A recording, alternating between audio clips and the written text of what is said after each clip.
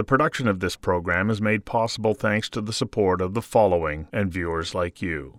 Captain James T. Kirk starts each episode of Star Trek saying, "Space, the final frontier. These are the voyages of the Starship Enterprise. Its 5-year mission? To explore new worlds, to seek out new life and civilizations, to boldly go where no one has gone before." Well, 5 years is a long time, and packing 5 years of food would be impossible. While the writers of the series dealt with the production of food in a variety of ways, everything from colored cubes to a protein resequencer that could replicate certain foods, and an onboard hydroponic greenhouse to grow fruits and vegetables, the reality of producing food in space is extremely complex. And if we are planning 3 or more year missions in space, we need to learn how to grow food on the way and once on the planet that we land on. At the University of Guelph, Professor Mike Dixon and a team of researchers has been tackling this challenge for 20 plus years. And Dixon says we can grow food, not all the food we grow here on Earth, but we can grow food. That, however, is just the beginning. Being in space means you have no choice. You have to have a zero environmental footprint. That means zero waste. The waste you produce has to be recycled and put back to work immediately. Dixon adds, we can't wait for nature because nature isn't fast enough. I invited Dr. Michael Dixon to join me for a conversation that matters about growing food in space and what lessons we can apply to growing climate-smart food here. Mike, welcome. My pleasure, Stuart.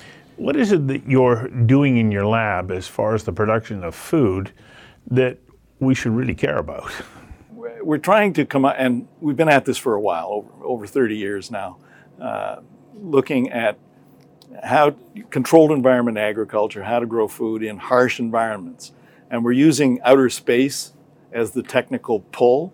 So if we can solve food production requirements in outer space, the moon and Mars in particular, then the technical challenge of, say, Canada's north or deserts of the Middle East become almost child's play. Yeah, except for it's not. How complicated is it to be able to determine how to grow food in space? What are the elements that are in motion? Well, you need to have really very tight control over light intensity, light quality, CO2, temperature, humidity, nutrients, and water, and in the case of space exploration, pressure. So we have very unique controlled environment chambers here that can deal with all of that and simultaneously monitor a plant's physiological response to whatever environment cocktail you throw at it in terms of photosynthetic gas exchange, CO2, oxygen, and water vapor.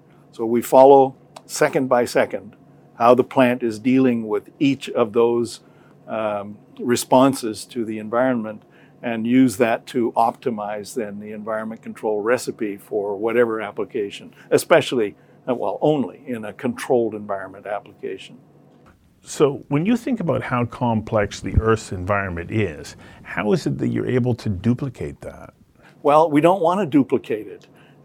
Plants have the capability to respond to a huge range of almost every environment variable except temperature, and it's almost half an order of magnitude there. So plants do very well.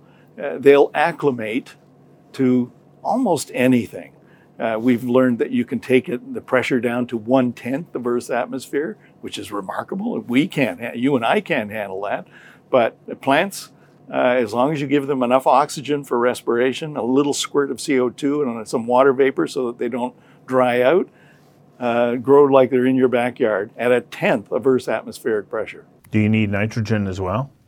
We use nitrogen as a buffer gas, but basically 7 kilopascals of oxygen, 0.1 kilopascals of CO2, and 1.2 or 3 kilopascals of water vapor, and then the rest up to about 10 kilopascals of nitrogen or any other buffer gas, argon, whatever.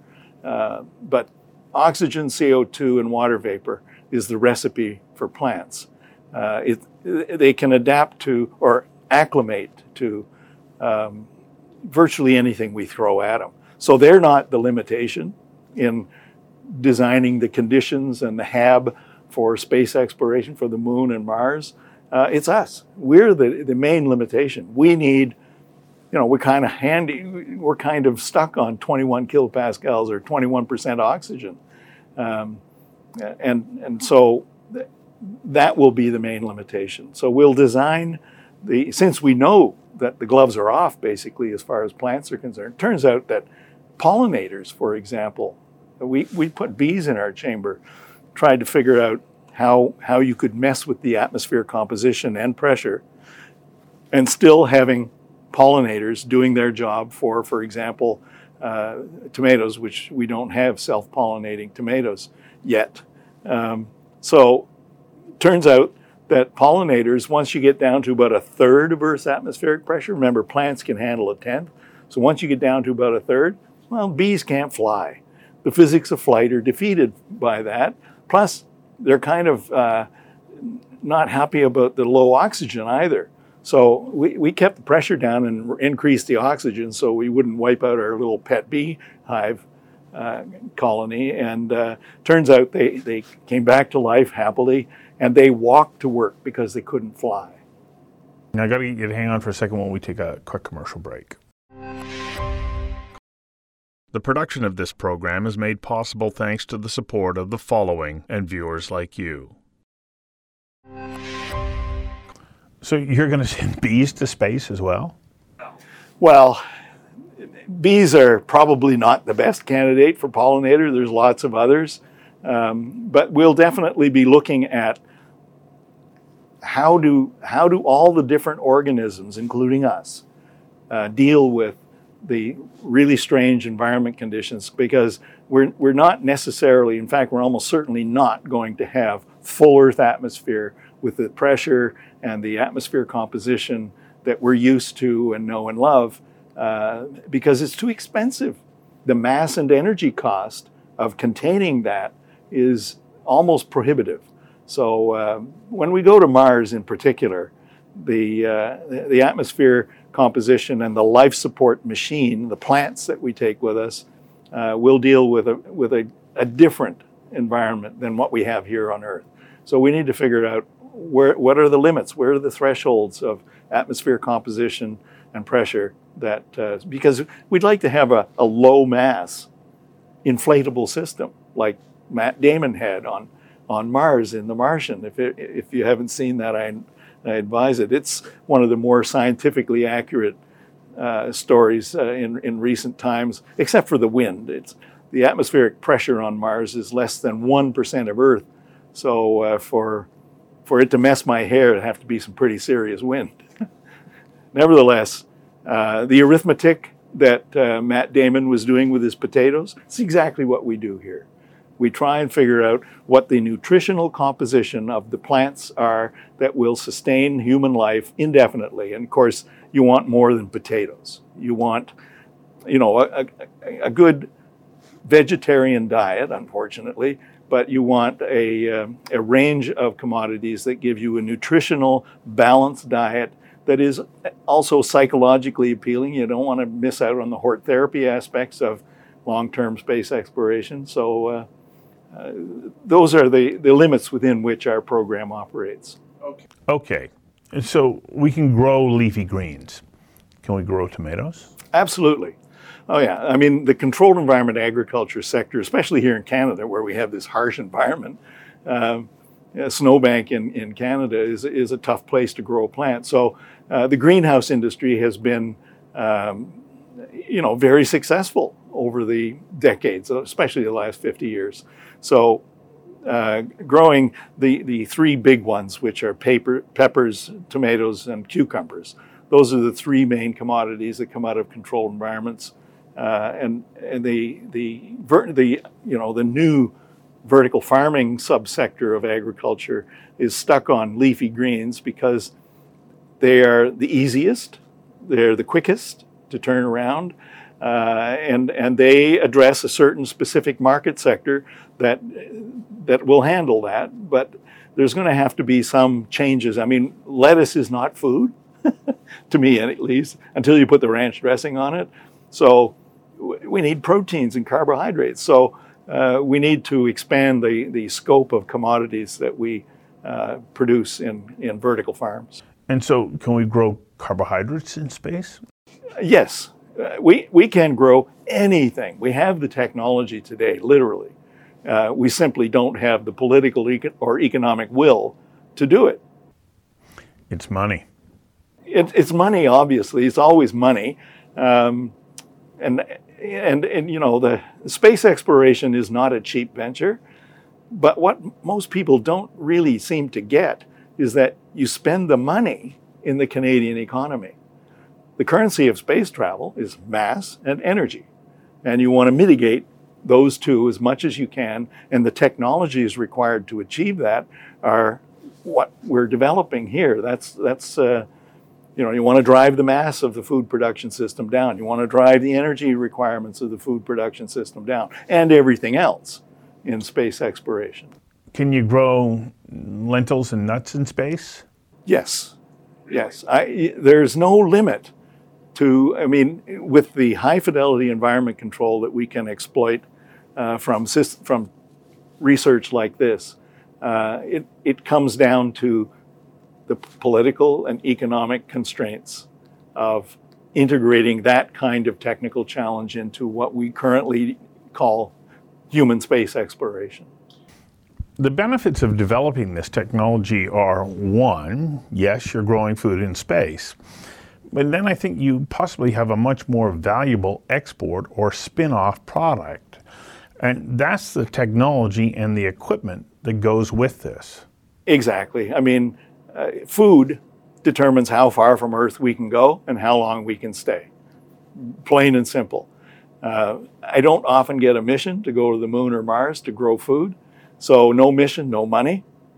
So this entire program, multi-million-dollar research agenda here with some of the most sophisticated controlled environment infrastructure in the world, is devoted to pursuing that objective of growing food on the moon and Mars in those harsh environments, but spinning that technology solution into, for example, you can't throw anything away when you go to space. So we have to learn how to recycle everything.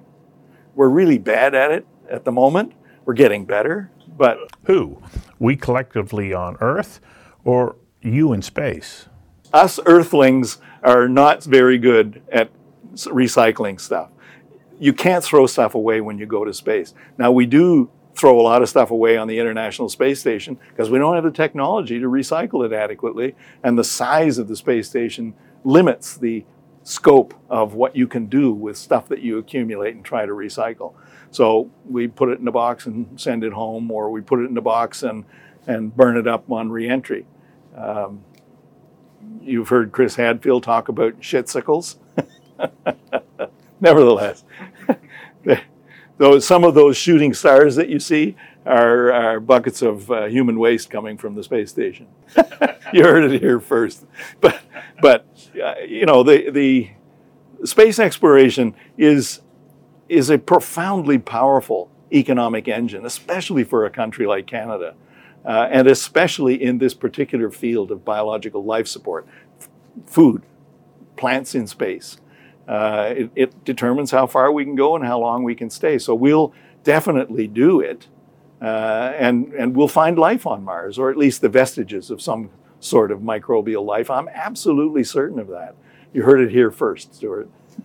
So that technical challenge of going to a place like Mars, not throwing anything away, and growing enough food to support, say, a crew of 8 indefinitely, that's the Holy Grail. And we won't get there quickly. We'll incrementally advance the technology of food production to the point where it offsets resupply from Earth and limits the cost, then, the mass and energy cost of life support. This is our second break. We'll be back in a moment.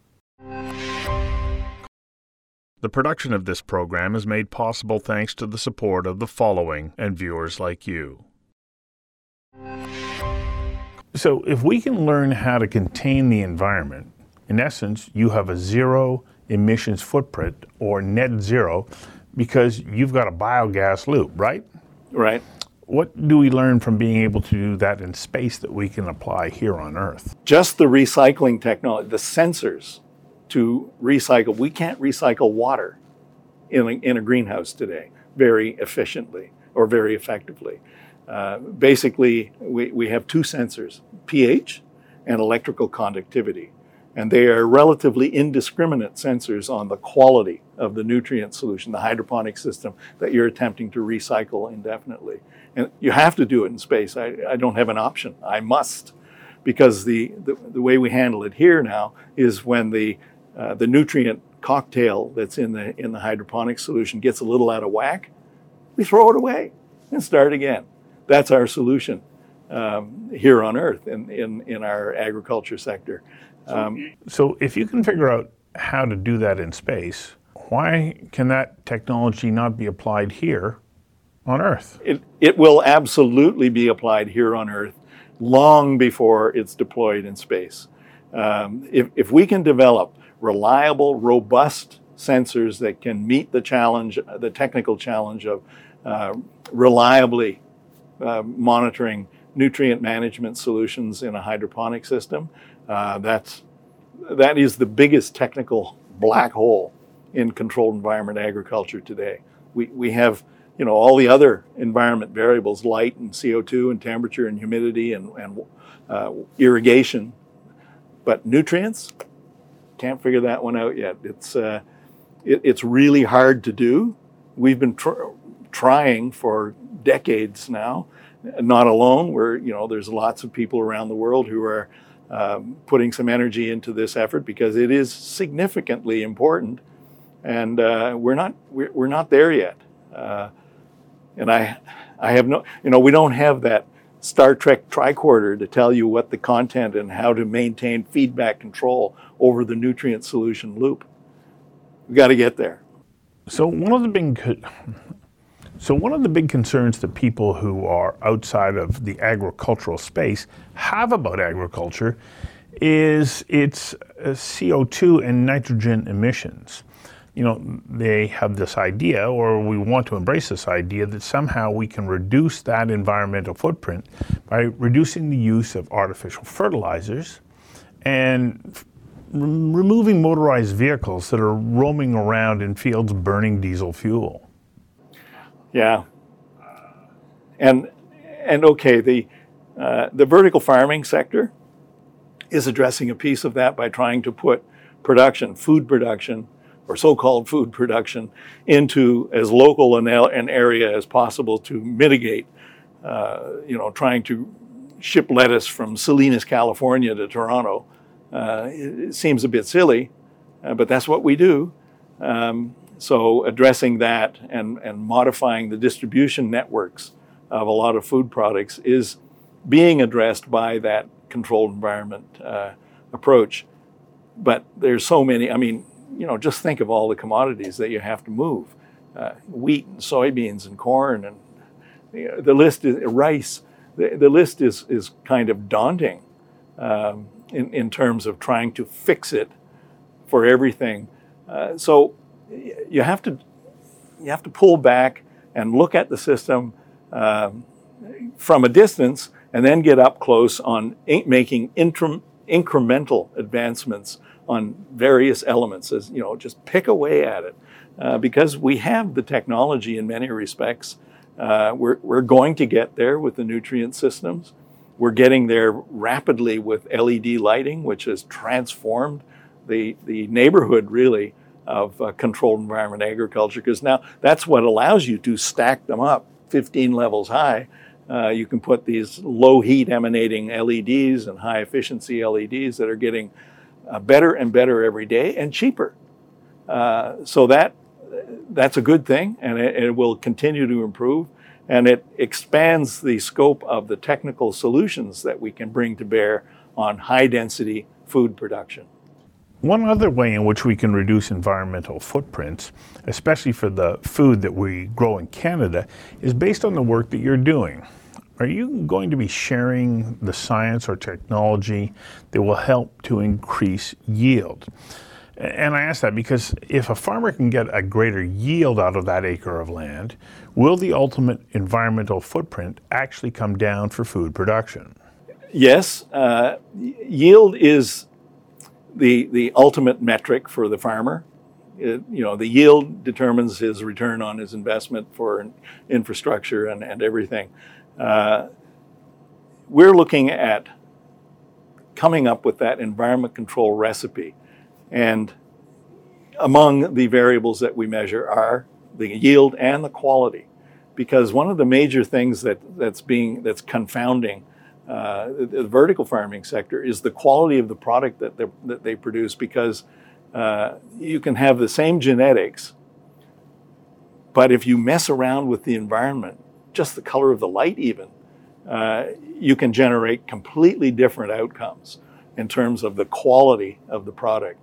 We've grown products here and changed the size, shape, color, taste of different food commodities just by messing with the color of light. So we're using high fidelity controlled environment to zero in on the recipe that achieves not only optimal yield, but optimal quality. Things like shelf life are profoundly important in strawberries, for example. So struggling with the environment control recipe that yields a good tasting strawberry that has the robust shelf life to withstand whatever treatments post-harvest brings to it. Those are among the incremental advancements that we'll be making. Third and final break. We'll be right back. The production of this program is made possible thanks to the support of the following and viewers like you. When you're talking about yield, you also talked about the genetics. And I can't help but think of the work of Norman Borlaug when he was using gene splicing, blending strains of wheat together and wound up creating an abundant crop of maize in Mexico. And ultimately, India picked up that, and they went from starving nations to both being abundant producers. How important is the genetic role as far as you're concerned in working with plants so that they can be their best in the space environment? Right.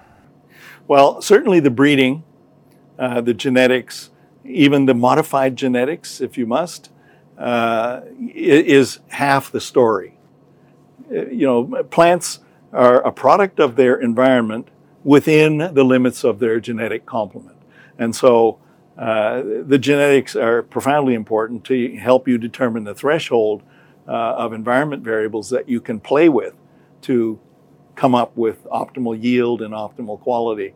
But my biased opinion, of course, being a controlled environment type, is that okay, Mr. Breeder, give me your best, and I can turn it on its ear just by messing with the color of the light. So there's a lot of work to be done, a lot of fundamental basic research on plant-environment interaction, and you need this kind of technology to do it. So this isn't, the stuff that I've showed you out here in the lab is not commercially viable as technology, but the recipes that come away from investigating the photosynthetic gas exchange of a specific plant under certain environment control conditions, that high fidelity recipe is how we will advance the technology and transfer that. So I give that recipe to the greenhouse grower even, or especially the vertical farmer. So to conclude, are you hopeful that we'll be able to produce the quantity of food that's required and improve our relationship with the environment in which we grow it? That's certainly possible, yeah. Exploiting technical solutions to recycle more efficiently and more effectively, maintain environmental standards, if you will. I'm not sure that it certainly isn't going to happen immediately, but as long as everyone keeps their sense of humor and and moves along with incremental advancements and just keep piling it on rather than trying to reinvent stuff every 17 years. There seems to be a cycle in the scientific community. Every 17 years, you have to rediscover everything with slightly more modern technology. Let's keep it written down. I like what you say about incremental improvements, but it flies in the face of those people who like to say, no, if you can imagine it, you can achieve it by 2030. Yeah, nice. Well, I've been talking about this stuff for 30 years now, and it's always mañana, but we definitely have made some major modifications and improvements to controlled environment agriculture technology in the last 30 years. It's, the stuff that we conceived of in greenhouse technology 30 years ago, we've gone so far beyond what we can do now with breeding and tissue culture, with environment control, really top quality hardware that is becoming more and more economical. So it is realistic to apply the kinds of high fidelity environment control technologies we deploy here at a commercial scale. Thank you, Mike. Always a pleasure to see you. Pleasure, Stuart, as always.